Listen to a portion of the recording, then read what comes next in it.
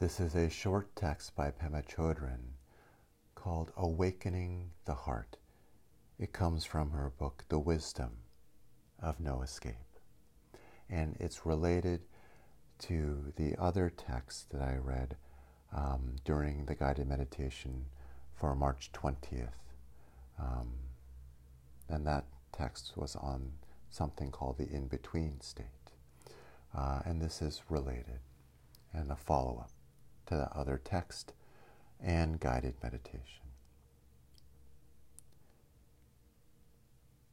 There's a common misunderstanding among all human beings that the best way to live is to try to avoid pain and just try to get comfortable. You can see this even in insects and animals and birds. All of us are the same. A much more interesting, kind, adventurous, and joyful approach to life is to begin to develop our curiosity, not caring whether the object of our inquisitiveness is bitter or sweet.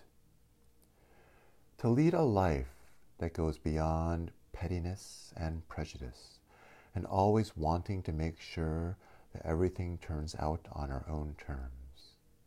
To lead a more passionate, full, and delightful life than that, we must realize that we can endure a lot of pain and pleasure for the sake of finding out who we are and what the world is, how the whole thing just is. If we're committed to comfort at any cost, as soon as we come up against the least edge of pain, we're going to run. We'll never know what's beyond that particular barrier or wall or fearful thing. When people start to meditate or to work with any kind of spiritual discipline, they often think that somehow they're going to improve, which is a sort of subtle aggression against who they really are. It's a bit like saying, if I jog, I'll be a much better person. If I could meditate and calm down, I'd be a better person. Or the scenario may be that they find fault with others. They might say, if it weren't for my husband, I'd have a perfect marriage. If it weren't for my boss, my job would be just great. And if it weren't for my mind, my meditation would be excellent.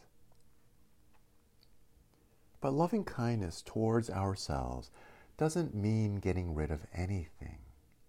It means that we can still be crazy after all these years. We can still be timid or jealous or full of feelings of unworthiness. The point is not to try to change ourselves.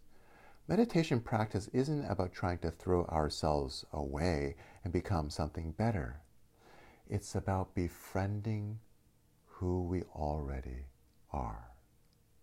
The ground of practice is you or me or whoever we are right now, just as we are. That's the ground. That's what we study.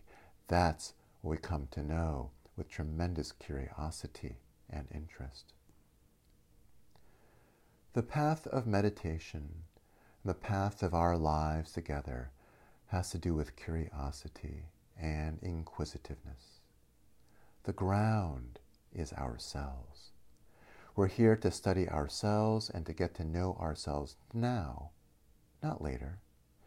People often say to me, I wanted to come and have an interview with you. I wanted to write you a letter. I wanted to call you on the phone, but I wanted to wait until I was more together. And I think, well, if you're anything like me, you could wait forever. So come as you are. The magic is being willing to be open to that, being willing to be fully awake to that.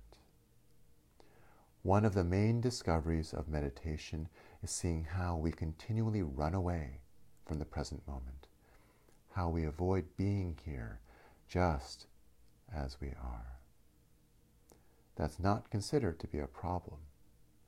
The point is just to see it.